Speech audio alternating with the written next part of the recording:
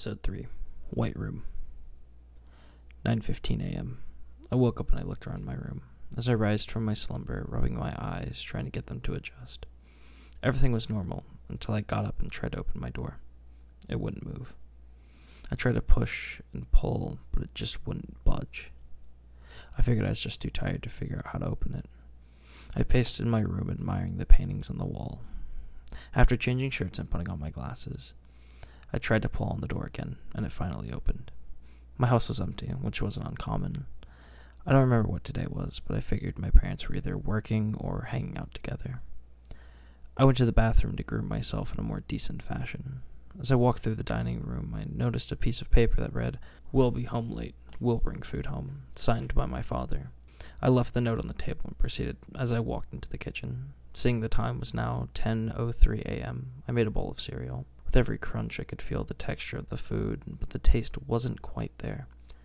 I poured the cereal into the trash after 15 minutes of trying to find out the flavor.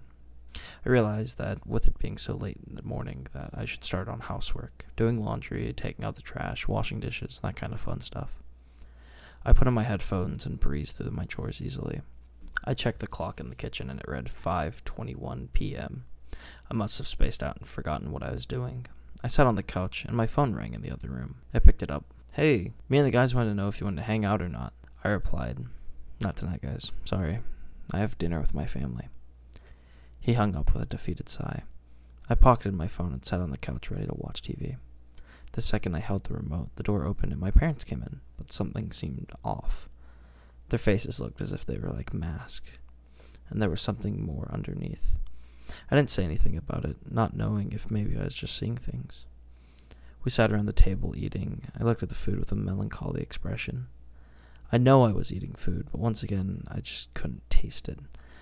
The piercing glares my parents gave me whilst eating started making me feel sick. I excused myself from the table and went to my room. The time on my phone was 56 p.m. When I was in my room, I shut the door and flopped down on the bed and fell asleep. 9 a.m. I woke up feeling a strange feeling in my stomach. I couldn't describe it. I got out of bed, went to the door, tried to open it, and once again, the door was hard to open. I figured maybe once more I was just too tired to open the door. After some time, I looked around my room until I found a clean shirt, put on my glasses, and tried again. The door still didn't open.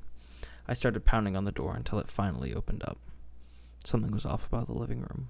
The walls didn't feel right, and the furniture looked as if it was altered in such a way that it was meant to catch you off guard.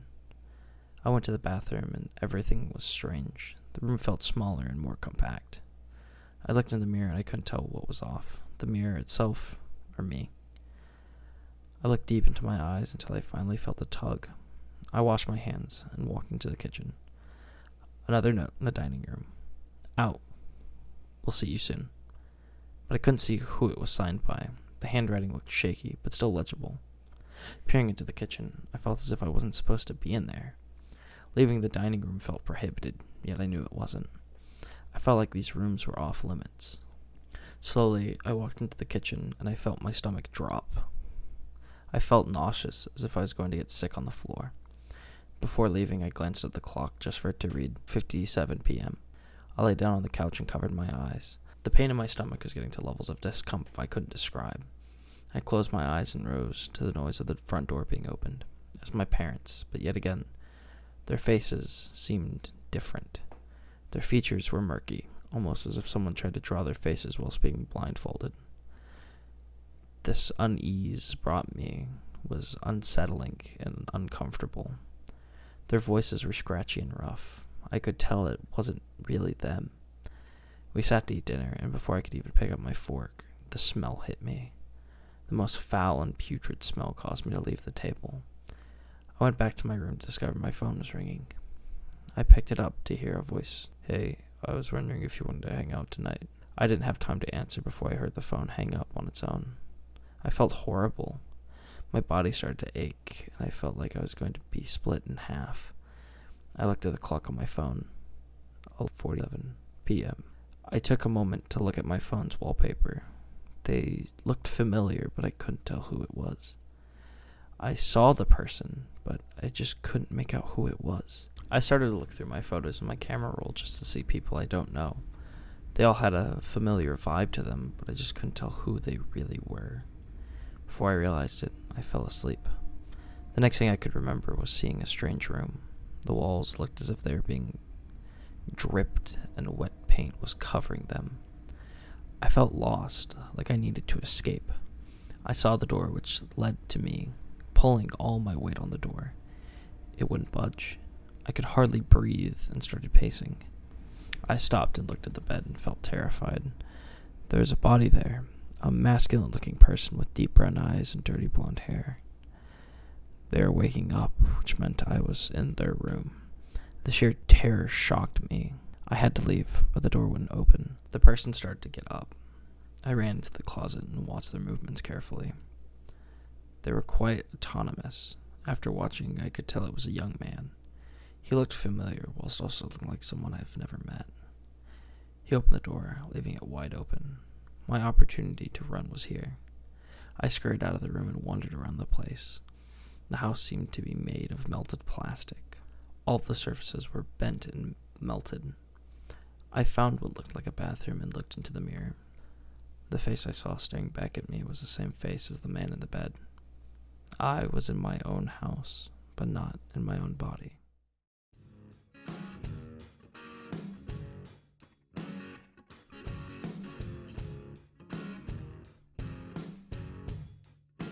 Thank you for listening to episode 3. Although it has been a couple months, I thought that with life being how it is, just being really stressful and all of this stuff, I am a senior in high school, which means I have a lot less free time to do this stuff, especially if I'm trying to balance my schoolwork along with all the streaming and stuff I do for my school, and also getting time to spend with my precious girlfriend. It's really nice that I have this platform here, and although I haven't uploaded an episode in a while, I think tonight is the night I try to bring the Carson Library back from the ashes.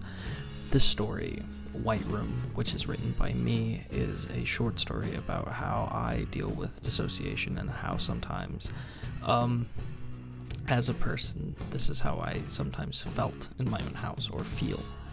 It's not a subject that was easy to, decide. I was like, oh, I'll make a video on something that, or I'll make an episode of the podcast about something, and I actually had this written and prepared for the time of, let's see, if the last episode came out in July 18th, I think, then this was ready to be uploaded July 25th or something like that. And I just didn't. I never got around to filming it. I felt this huge burnout. I felt stressed. My life was just the dread of becoming a senior in high school, and just life in general was hard. But the reason I started this whole podcast was so that my girlfriend could have stories to listen to, and so that viewers and listeners such as yourselves can enjoy literature in a way that I find comforting, in the way of storytelling, or at least listening to storytelling. I don't want this video or this episode. I'm very tripped up right now. It is 1:44 a.m. currently at the time of recording this, but it is it's one of those subjects that I knew I wanted to make a video on, but why do I keep saying video? It's because I make videos, but that is nor this or that. I think this podcast episode is very difficult for me, as it is the first time I am just recording my voice for something in months. Like I said, though, I do want to bring the podcast back. It probably won't be weekly. I'll probably try to put out episodes as much as I can. But with schoolwork, college application essays, living this wild and wacky life that is existence, it is definitely hard to do sometimes. But with all the support I get from the viewers like yourselves, and like I keep mentioning, my girlfriend, who is truly why I thought that this podcast should keep going. So with that, this is the first episode in a while, but thank you for listening. If you are interested in more of the stuff I do, you can check out my Instagram at Jack Carson BNN, all lowercase letters, where you can see the videos I make on Bear News, which is on youtube.com/Bear News. We are the we are the one with the Alf-looking avatar. I think I will record 2 more episodes tonight, so when you listen to this, make sure you binge listen to the Carson Library. That should be about 30 minutes of uninterrupted, ad-free podcast experience. And with that being said, thank you for coming to the library, and I cannot wait to talk to you again.